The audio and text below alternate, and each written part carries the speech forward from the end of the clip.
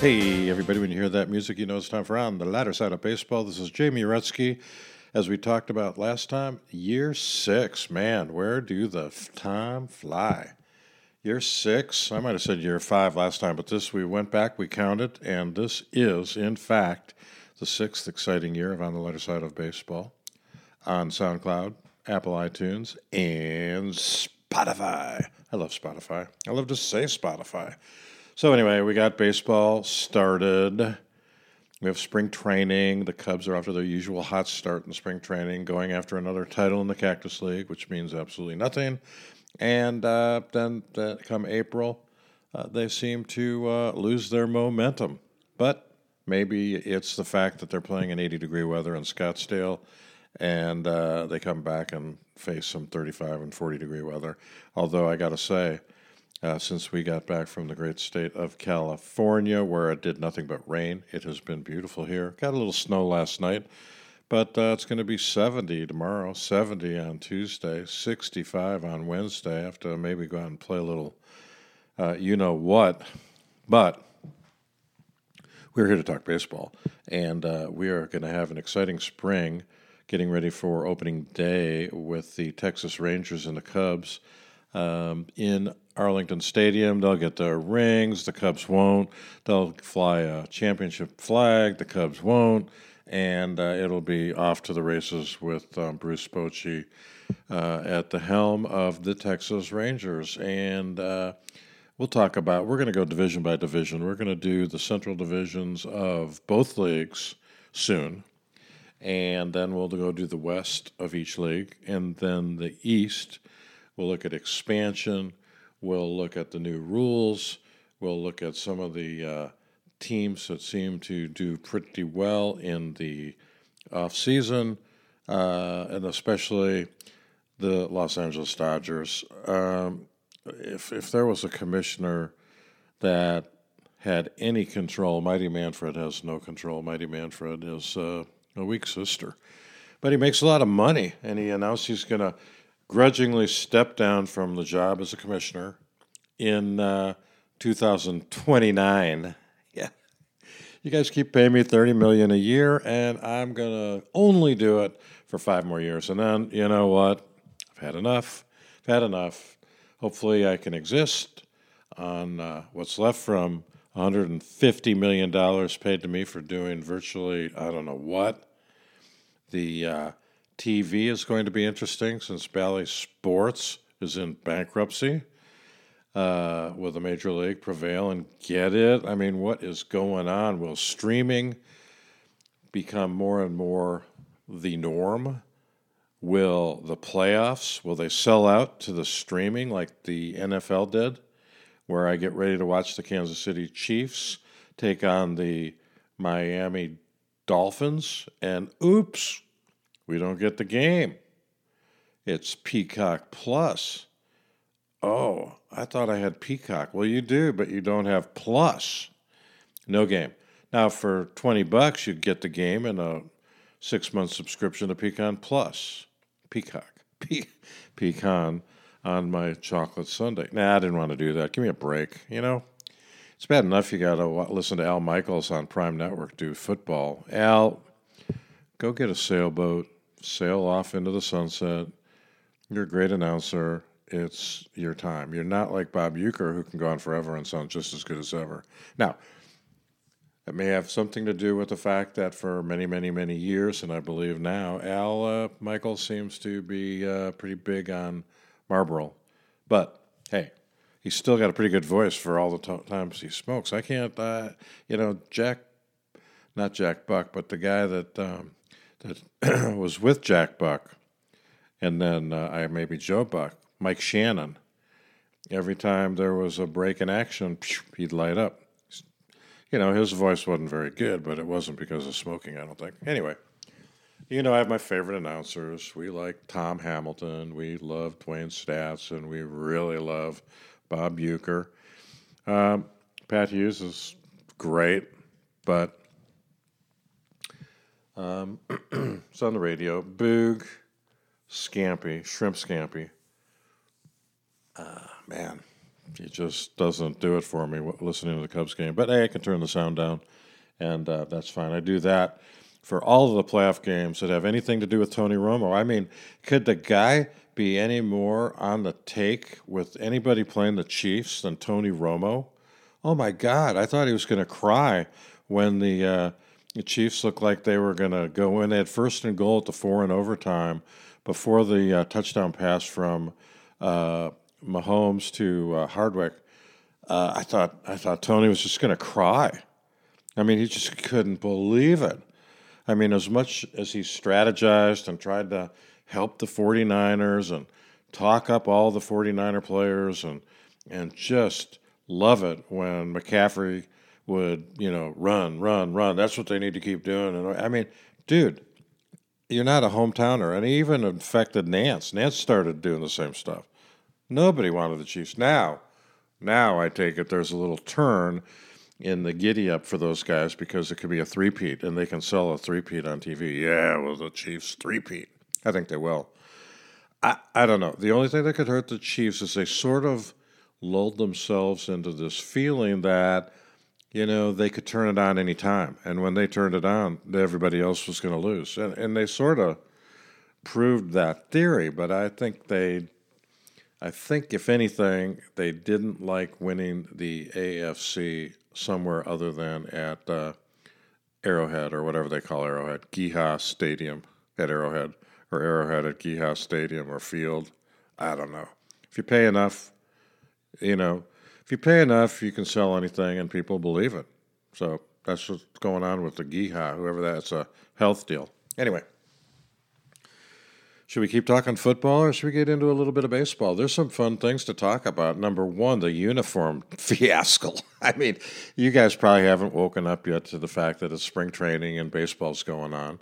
But for those of you who care, and I think a lot of you do care, there has been a major brouhaha about the horrible, and I'm not even editorializing, the uniforms look like, when I was a kid, there was kind of a major league and a minor league of kids baseball, and when I say my major league, I don't mean like, well, wow, these guys are getting paid and no, it's just we had sanctioned little league, and there are a lot of places that don't have sanctioned little league, like Kansas City, Missouri, and Kansas City, Kansas, and Overland Park, Kansas. They don't have little league; they have some other trumped up deal, so they can't go to Williamsport ever, unless they go to watch the game. Yeah, they can go and pay money, get a ticket, but they can't be on the field because they can't have a team because they don't have Little League. We had Little League, and then we also had they didn't call it minor league. They called it like boys baseball or something like that, and that was for the kids that just couldn't make the grade up to the bigs, and so yeah, really, it was kind of funny. And they wouldn't even get uniforms. Those guys would get blue jeans from home that mom got for them, and then they would give them a T-shirt. And I mean, now you go out to a little kids' park, and these guys have beautiful uniforms with their names on them. And the uniforms that I've seen on some traveling kids' baseball teams look better than what Nike and the Fanatics did to the uniforms for Major League Baseball. They're so bad. And the only players that are being remotely kind are the guys with a Nike contract. Like they had a little message from Mike Trout about how great the uniforms feel. Now, when he hears what he did and looks at what he did and figures out what he did in 3 weeks, he's going to be embarrassed. Not that he cares. Doesn't care what I think. But everybody's talking about the white pants are see-through. So now, when their highlights, some of the TV stations are, fuzzying, putting a little bit of blur in front of the guy's crotch. It's pretty funny. The quote of the day that I heard that was hilarious, I can't remember which player said it, but he said that the uniforms look like they came from TJ Maxx. Now, nothing against TJ Maxx. I'm sure it's a great store. But I mean, you compare the quality of and they're all the same. They're just cheap, cruddy, thin material, and you need binoculars to read the names on the back. They're minuscule.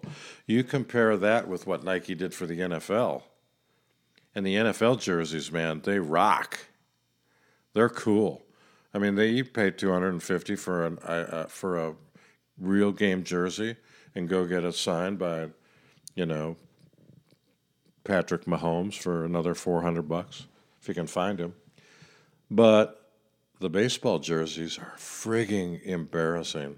They look bad, they feel bad, and then the tiny little print on the back is like embarrassing. And supposedly they've sent them back. This was like a $1 billion deal. This was a huge deal. And Mighty Manfred apparently didn't put anybody in charge of quality control. Now, he's going to find somebody that should have been in charge and fire their butt, but nobody could have been watching what Nike and Fanatics were doing. Now, Fanatics started out as a guy in the suburbs of Chicago who was successful at other ventures, starting a memorabilia company, and of which they have a few of my dollars. I think I bought a bat signed by a few of the Cubs from the World Series. And then I went and took that bat, even though it's got a little gizmo that identifies it for all time, and I got other signatures on it. That was Fanatics. Then they started putting on shows, autograph shows, which, again, I spent my share of money at. Now they do the hats, they do the uniforms, and they're in on it with Nike. And you get the whoosh because I don't think Fanatics has a whooshy F, but you get the message. Anyway, it's a joke, and they got bamboozled. Now, I don't know what they're going to do about it, but the uniforms are really, really, you would expect to see these below high school. A high school kid would be embarrassed to wear this shirt, whatever you call them, blouse, uniform top. Bad. And the pants are terrible. And you can't use last year's pants because the material's different and they won't allow it. It's crazy. So that's one funny thing going on. And follow that because it's an exciting development in Major League Baseball, don't you think? I mean, of all the things you can follow, another hilarious thing is the Dodgers went out. They won 100 games last year, or 104, and then they lost in the playoffs to the Padres or somebody. But what's hilarious is they spent, I don't know, $1 billion more after they won 100 games.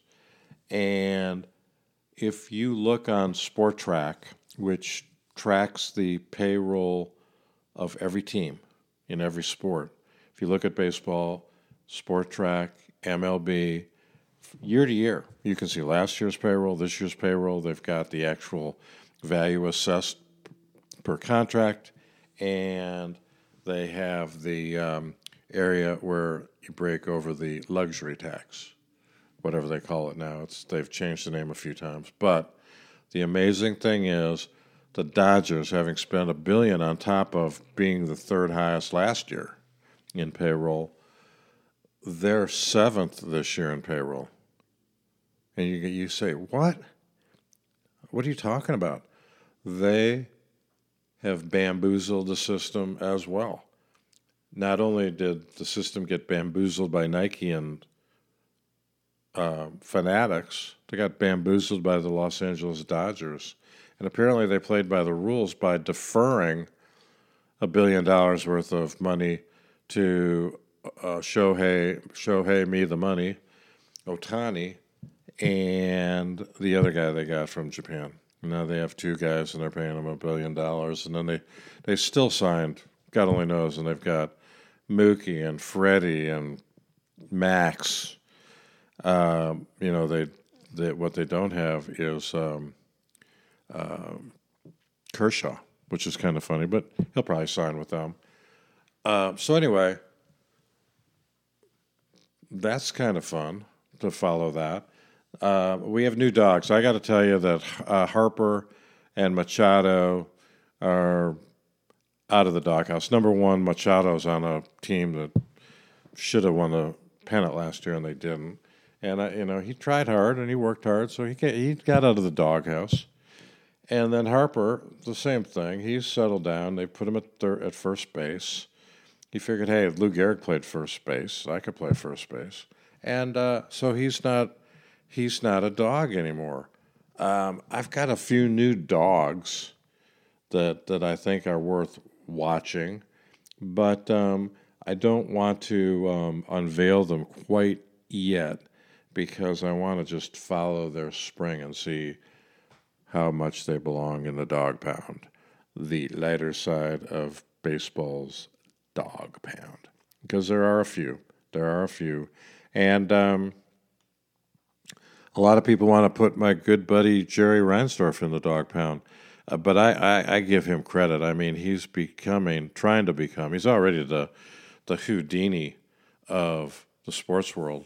I mean, he is. The guy is phenomenally brilliant and phenomenally strategical, if that's a word, strategical, and phenomenally successful. Paid $100,000 for the White Sox, didn't pay much more for the Bulls.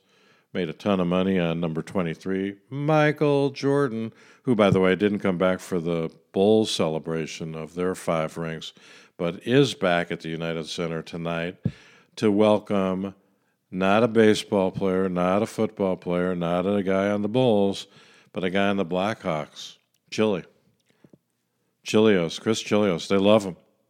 The life of every party. They love him. He could have been the Harry Carey of the Chicago Blackhawks. So Jordan's coming back for that. He didn't come back for Pippen. He didn't come back for anything. Didn't come back. Maybe Jerry Krause's widow wouldn't have been booed unmercifully if MJ had been there.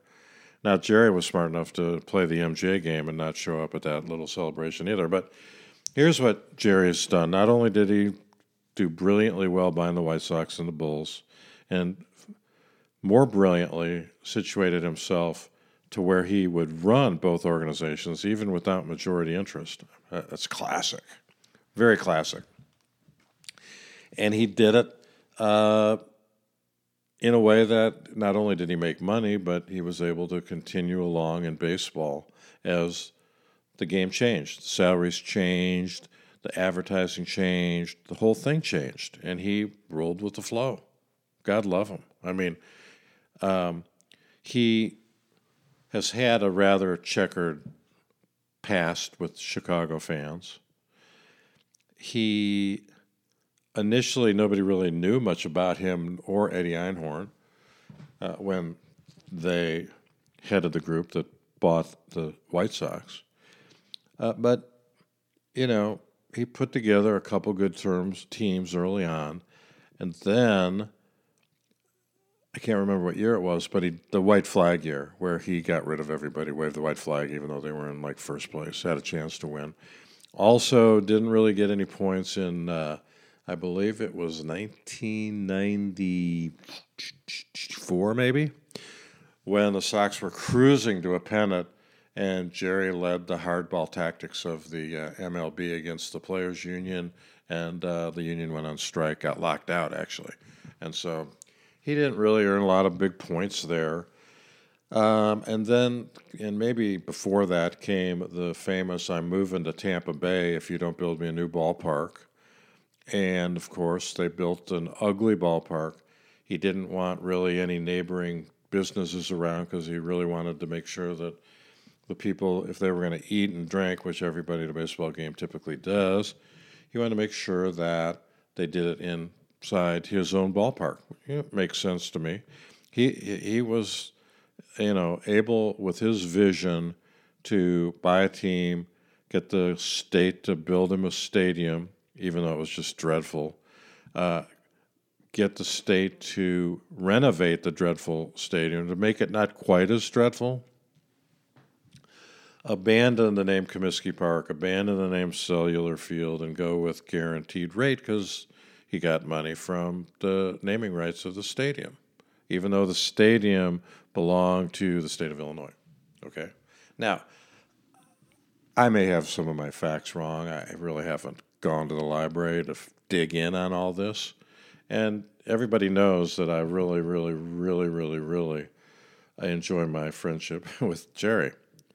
So he has done all that, and then lo and behold, a few days before his 88th birthday, he announces that he envisions leaving Guaranteed Rate Field, Cellular Field, Comiskey Park, 35th and Shields, and having the state build an entertainment district, sort of like what they have in Kansas City, but in the middle of it, he was going to put a baseball park in there at the expense of Illinois taxpayers, or bond. They sell bond, or they do whatever, and that's going on now. And so he's being ripped unmercifully on talk radio, but who cares about that, really? I mean, the Bears get ripped every day. Justin Fields gets ripped every day, so Ryan Stork could care less if he's getting ripped every day on the talk radio. And frankly, who cares? So Jerry, in his lifetime, could, assuming they start building pretty quick, because he didn't get any younger, could have the state build 2 ballparks.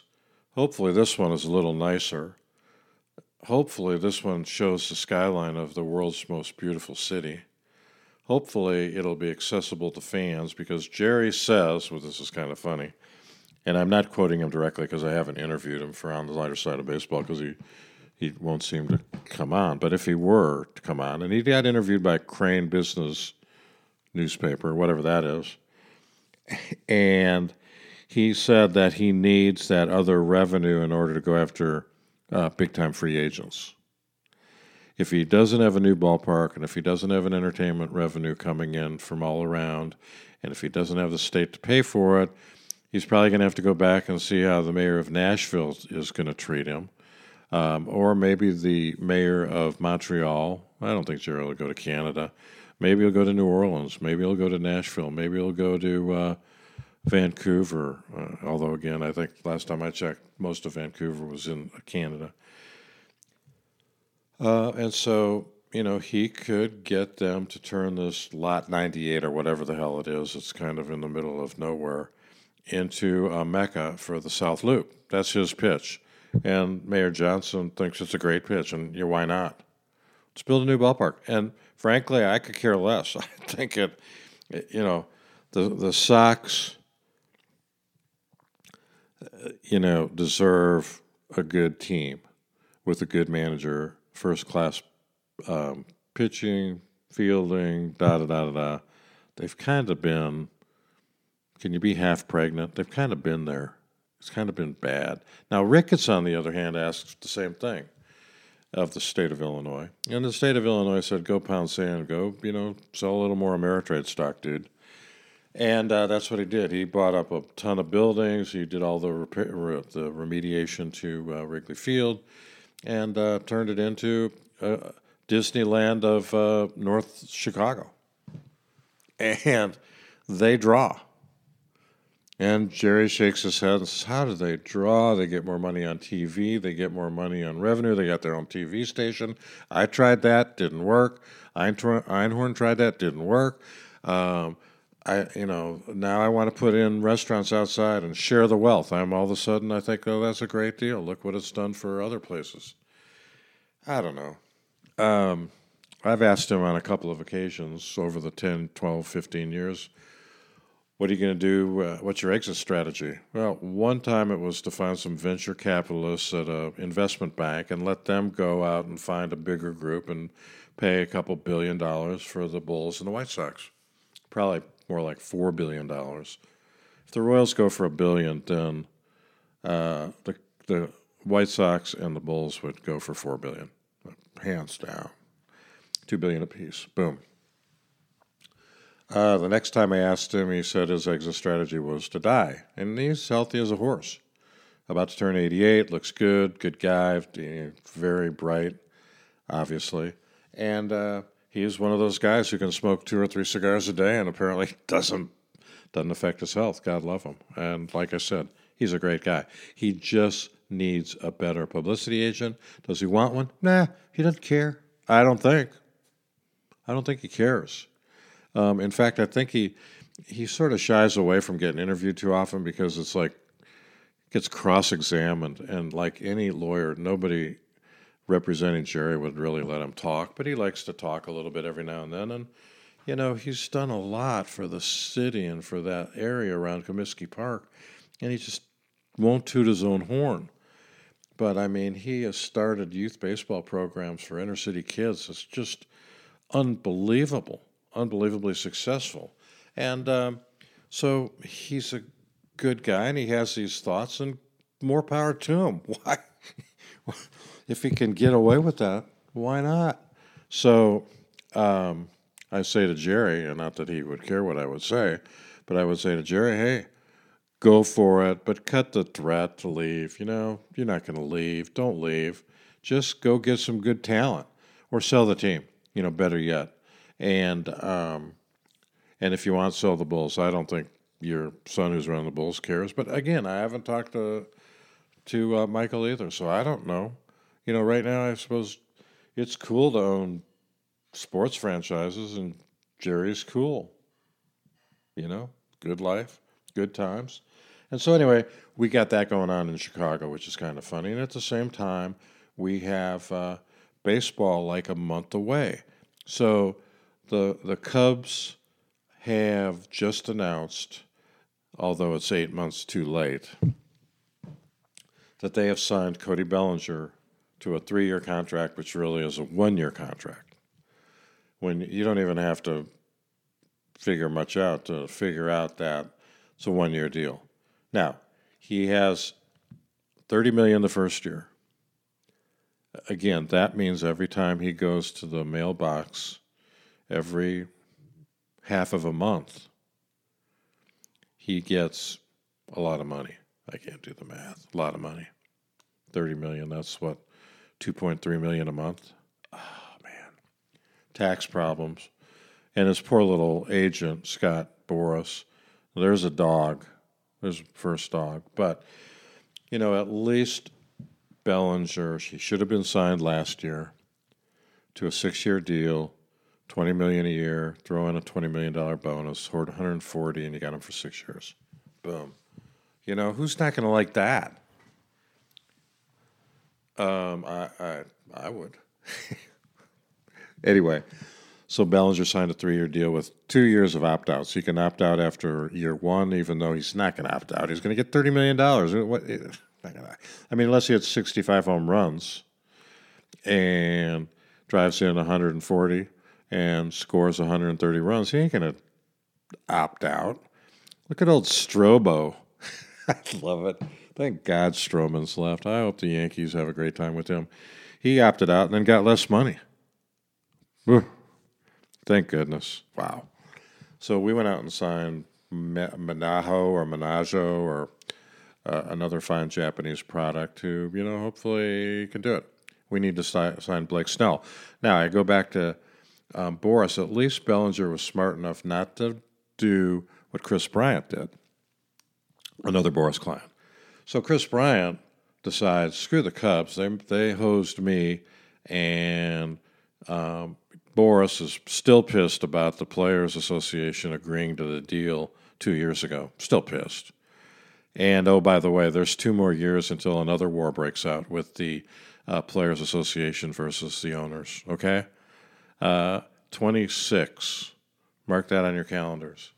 The Players' Agreement, the collective bargaining agreement goes away in 2026. Boras is not going to be outmaneuvered again by the owners. Not going to happen. He's going to figure it out. He's going to get the rank and file. He's going to sign enough young guys to his stable that they will not cave like the young guys caved this time, leaving the executive committee, the Verlanders of the world, the Scherzers of the world, scratching their head going, wait a minute, the executive committee voted against settlement, and yet the rank and file just all sucked it up because, oh, by the way, the MLB outsmarted us, and they gave all these youngsters $800,000 without having to do anything. So anyway, that's coming up. But what Bellinger did was he goes, I'm not going to watch the calendar flip to another month. I don't want to go deep like Bryant did. I think Bryant went till middle of March, and he had a bad year. Then he got hurt. He had another bad year. He's never had a good year. Whatever they're paying him, he ain't worth it. If the Rockies ought to be able to opt out. The teams ought to be able to opt out. If there was anything fair in this world. So, for example, Bellinger's got a 3-year deal. He can opt out in year 2 and year 3. And by that, he can say to the team, I'm leaving. I don't want the contract. I'm going to go somewhere else, presumably to get more money.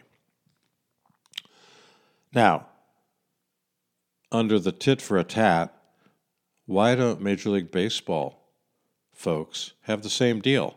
For example, Hayward, we paid you $300 million. You are actually performing like a $3 million player. We opt out. We're done. We're opting out of your contract. Oh, what do you mean I can't do that? No, you can't opt out. Only I can opt out because you've committed $300 million to me. You've committed $1 billion to Shohei Ohtani. You've committed all this money to Mike Trout. You can't back out. You can't opt out. Even if I get hurt, even if I can't hit a curveball, even if I decide that, my arm doesn't feel good, can't do it. That reminds me, okay, here's my big dog of the year. And really, he has performed like a big dog. At least Machado and Harper put up some numbers, man. They were out there, They didn't I've got a sore toe. I'm going to take a couple months off, see how everything's going, and I'll be back, maybe. Okay, who am I talking about? Mike Trout's teammate, Rendon, Anthony Rendon, Dog. Oh my God, they're paying him close to $300 million. And he comes out the other day and says, it's not, my top priority isn't baseball. Artie Moreno, the owner of the California Angels at Los Angeles and Anaheim, somewhere down from Newport Beach in Orange County, or whatever they call them, the Angels. Artie Moreno, what? But it's not your top priority? You didn't say that when we were negotiating as a free agent. You didn't tell me you're not going to be a top priority. It's not your second priority? Well, let's go through your priorities here for a minute. Okay, so your first priority is to your family. Okay, I get that. Your next priority is to your faith. Okay. But isn't there a way that you could mold your faith and your family into really busting your ass to be here every day since we're paying you all this money? No. I really don't like baseball. I don't really like baseball. I like my family. I like my faith. I really don't like baseball. Now, it's my job, and so I'll try to do good at my job, sort of. Now, if he were honest with Artie Moreno when they were talking to him as a free agent, this dude would be playing in the Dominican, not in Major League Baseball for $300 million a year. Dog. He's a dog. The over-under on him being on the DL by May 1st, I'd take the over on those odds. And I'm sure you can bet on that. You can bet on everything. I mean, that's taken over baseball. Betting has taken over everything. Football, basketball, baseball, hockey, golf, betting. You heard Andrew on our show the other day. There's like 35 or 40 venues that allow gambling from your home on your phone, including Illinois. And still, the Cubs' little casino hasn't opened. But anyway, you can bet on anything, and that makes it so ridiculous that Pete Rose says, I don't even like Pete Rose. He probably bet on baseball. So what? Who hasn't, I bet? Anyway, these guys won't bet on baseball and jeopardize it. Yeah. Why not? Anyway, Pete Rose, Joe Jackson, put him in the Hall of Fame. Again, I go through this every year. Why is Roger Maris not in the Hall of Fame? Why is Don Mattingly not in the Hall of Fame? Anyway, there we are. I got so much to talk about. It's going to be so much fun. I can't even begin to tell you how this year is going to be fun. As I said, we're going to get Craig Kashan on as soon as he gets back from spring training. I'm going to grab Dwayne's stats because I'm pumped up, and we're going to talk. And we're going to go on the road. We're going to go on the road a lot, and we'll try to do some remote podcasting. But if we can't, we'll just talk about it when we get back. Does it really matter if I'm in the parking lot grilling up Rod at whatever they call Miller Park now in Milwaukee, or if I'm here talking about grilling abroad when I was in Milwaukee? And on that front, a couple of my listeners and I are going on a road trip in early May. And I encourage anybody that wants to go with us, let me know. I'll buy the tickets, okay? Now, you got to prove to me that you're a loyal listener and that you show up in Chicago on whatever day I tell you. But, yeah, if you want to go, the tickets are on me. Now, I may be sitting behind the plate, and you might be in the upper deck in left center field at PNC Stadium, PNC Park. But, hey, I'll buy your ticket. Seriously. Come on. I do owe somebody, I can't even remember who it was, came up to me and said, hey, you said you'd buy me a barbecue dinner if I could prove to you that I listened to your show on it. And he did, and I haven't. So, Bernie out there, give me a call. I'll buy a barbecue dinner. And if you want to come on the trip, just let me know. We can have a couple car procession. We are going to head from Wrigley Field to Cincinnati, from Cincinnati to Pittsburgh. And then some of us might go on to Philadelphia or Yankee Stadium or wherever the Mets play. But that's kind of the gist of the first road trip of the year. We're going to get to Milwaukee, and like on this trip, we're going to have fun. Now, number one, we're taking a cooler. We won't drink on the road, but we're going to tailgate.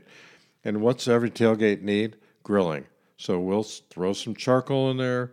We'll go buy a little mini grill, and we will go have a fun time on the road watching a game at Wrigley, a game in Cincy, and a game in Pittsburgh at the very least. Then some may want to turn around and run back and go to a White Sox game that weekend or head on to New York. We don't know yet. So that in and of itself is going to be fun. There's some new rules that came down, stupid new rules. I mean, they shortened the pitch clock with nobody on base 2 seconds. Woohoo. They widened the distance of the running lane at first base. Big deal. That always comes into play in the World Series when, oh my God, they called interference because he ran on the wrong side of the white line. Okay, so now they've remedied that. And I thought they were going to have a new rule that you had to give a guy a lane to slide into second base, but I didn't see that come down the pike. So anyway, we're going to take a little break, and when we come back from the break, we're going to talk a little bit about Belly joining the Cubs and what I think is going to happen with the Cubs this year. So just hang on. Don't go anywhere. It's good to be back, and we will talk in just a few minutes. So enjoy the music, and we will talk to you on the other side.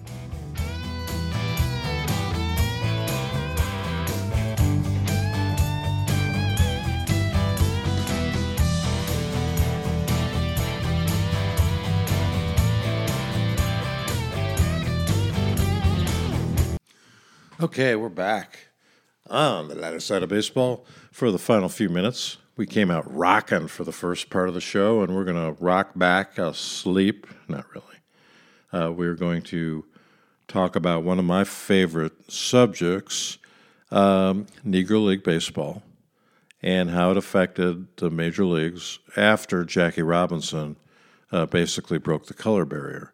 Now, it's certainly, we've talked before about how it affected the careers and the ability to play of everybody that came after him of African-American descent. And, of course, everybody knows Dave Nelson, my buddy Nellie, and how it affected him and how he struggled a lot with some of the abuse that he took in the minor leagues. And, his mom, like many, many mothers of African American players, reminded Dave that Jackie did what he did for him and for others, and don't get caught up in little petty stuff like when they throw, after you play a good game in the minor league park that you're in, they throw urine on you. Don't let that bother you. Now, it would bother me. It would bother anybody. But those guys in the 60s, 50s, and 60s had to be cool. They had to be like Jackie. And Billy Williams was another guy. It's legendary. If you watch, there's some really good documentaries. The Buck O'Neill show, All That Jazz or whatever. I mean, he loved jazz, and Kansas City certainly is the home of the Negro League Museum, and it was the home of the Jazz Museum. That didn't make it, but the Negro League Museum has skyrocketed with Bob Kendrick and his work that he's done, and really because of Buck O'Neill. And Buck got in last year on the veterans side of things at the Hall of Fame, and that was great. Now, I want to talk a little bit about another guy that I've talked about a lot, and that is 11 weeks after Jackie Robinson broke the color barrier with the Brooklyn Dodgers, and Branch Rickey, and there have been movies made of it, and there have been lots of stories written about it. Branch Rickey signing Jackie Robinson to a contract with Montreal, the Dodgers farm team. He played up there for a month and then came and joined the team in the major leagues, Brooklyn Dodgers, and, he went on to be Rookie of the Year, and my God, he was great. Anyway, on the other side, back then there were two leagues. You probably don't remember that because the other leagues sort of have molded into one another.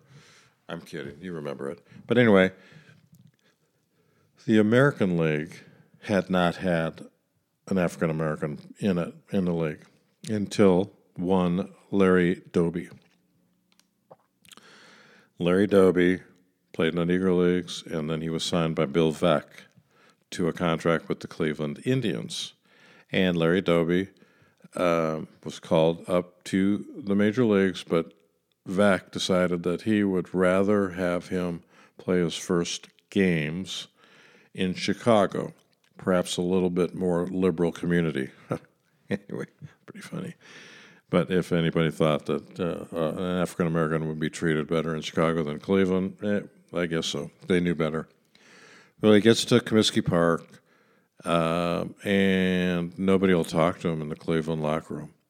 Then nobody will play catch with him in the Cleveland club out in the field. And then he needed a glove because he was an outfielder, but he could play first base, and he was going to play first base that day.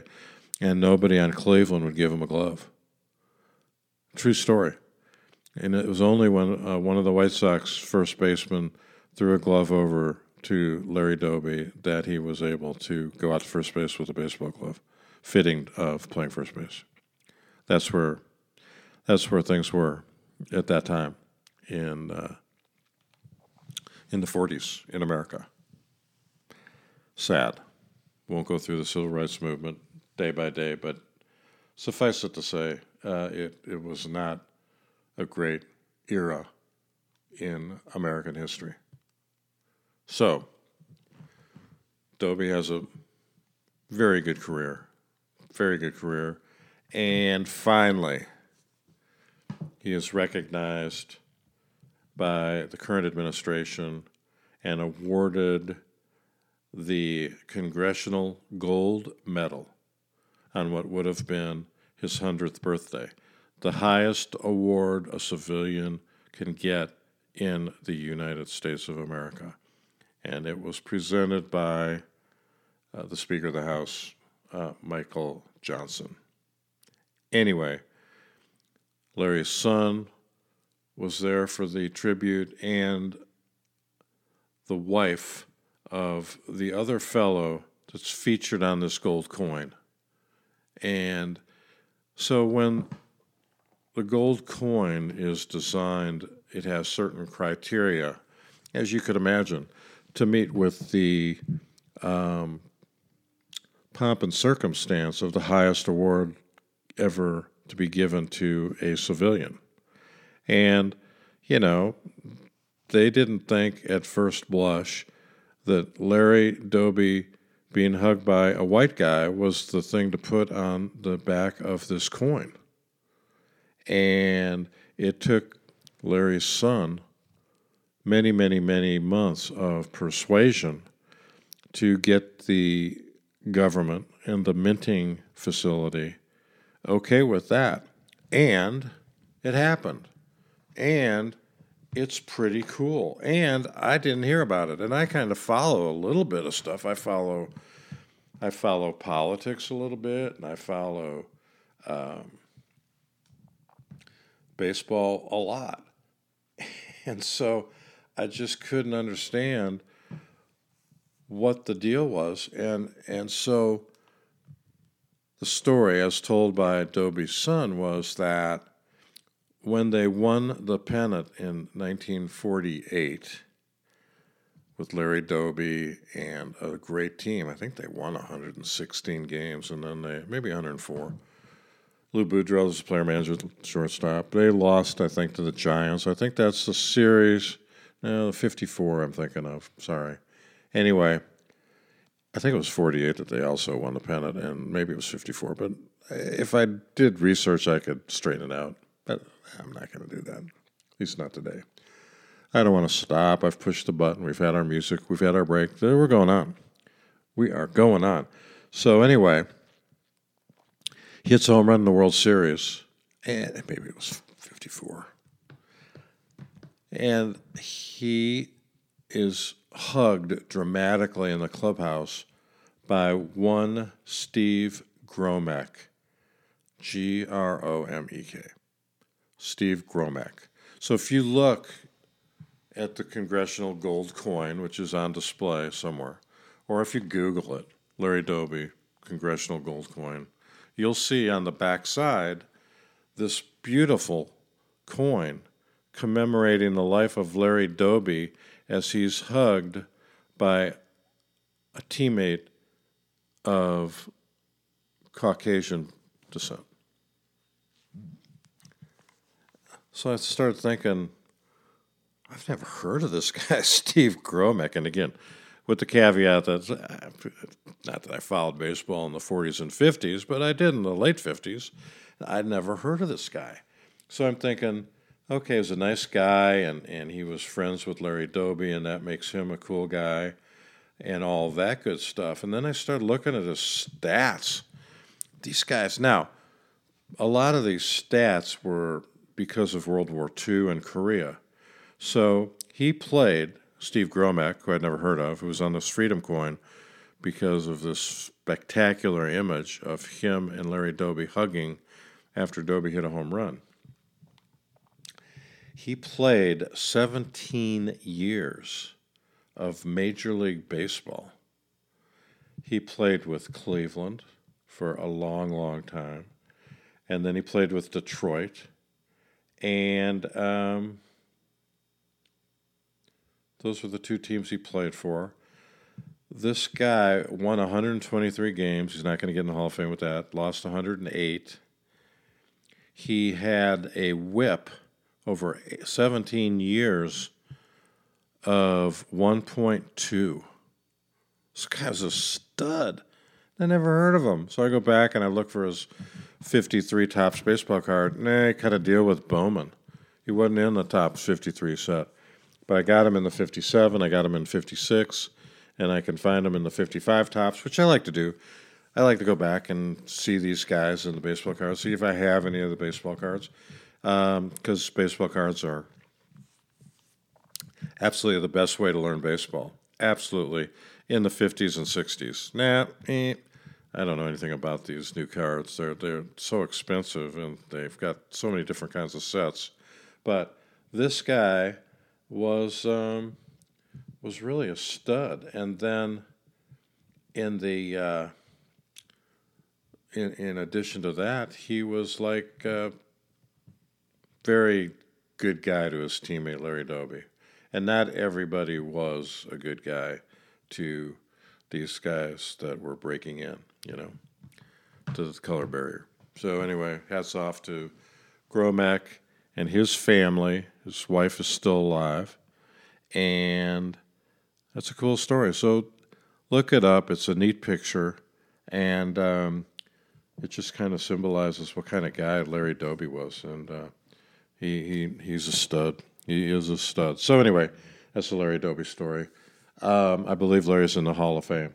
Now with that, I'm going to pause and let's check that out. All right, we're back on Larry Doby. And as one would expect, if you've listened to me for 6 years now, you'd know that, I'm generally right.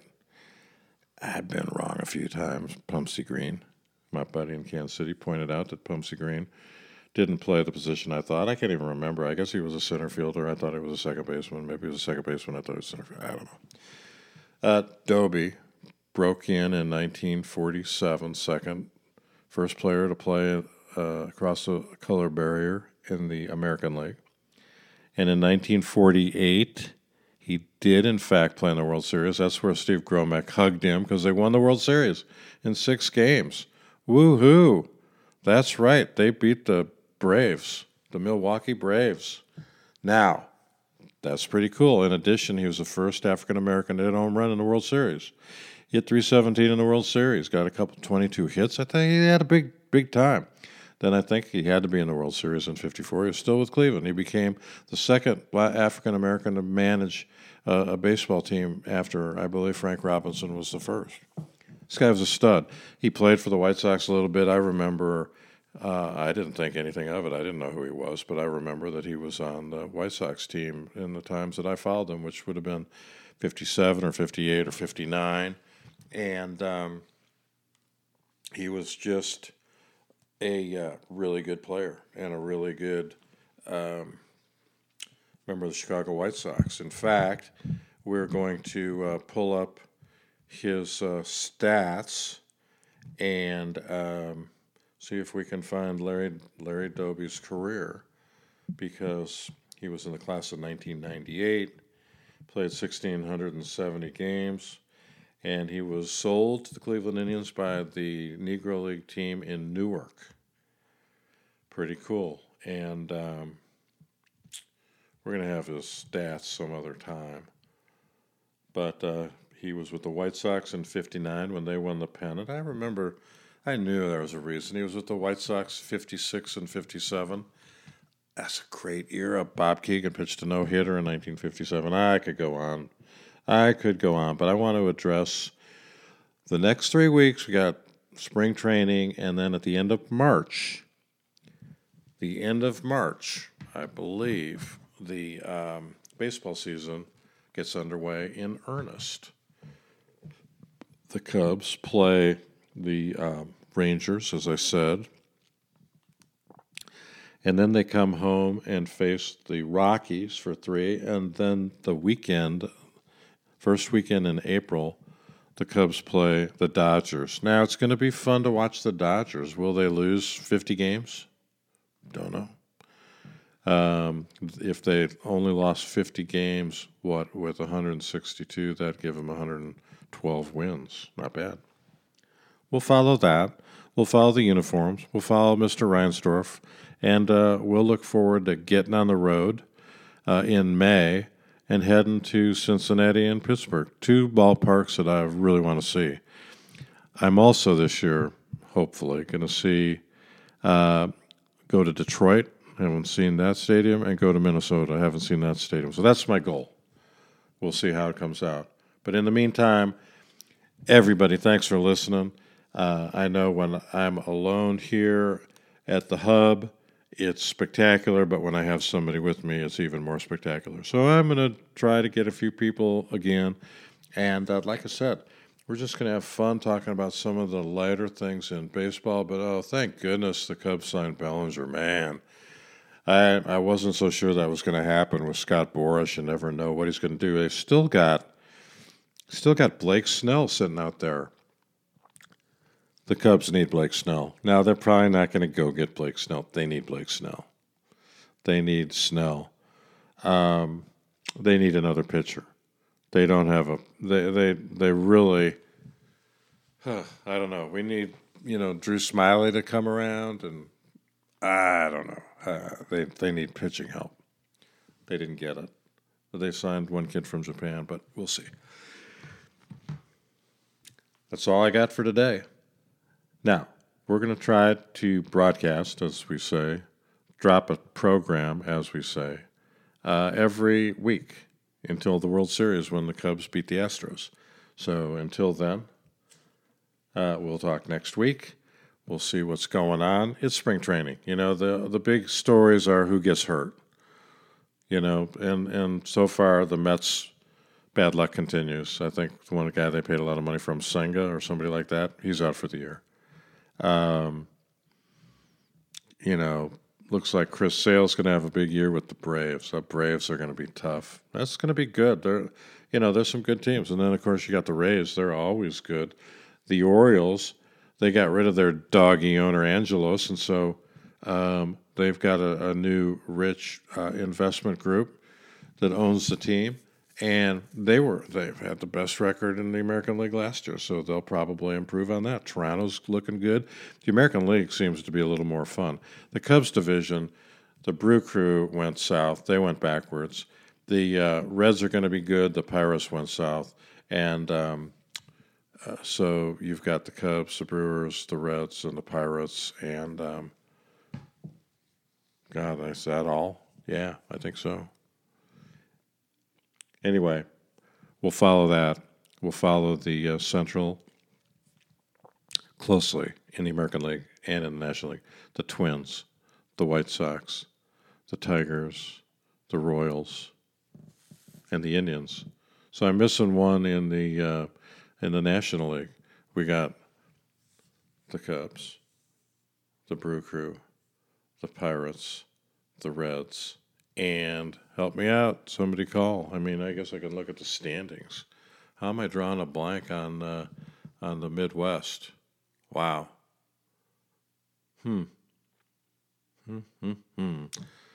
Well, folks, I'm sure you're just amazed at the grasp I have of these teams, but I will endeavor to find out what is going on with my brain and tell you who is in the National League Central in just next week. Why am I not thinking of that? Pirates, Reds, Cubs, Brewers. It's got to be one other team.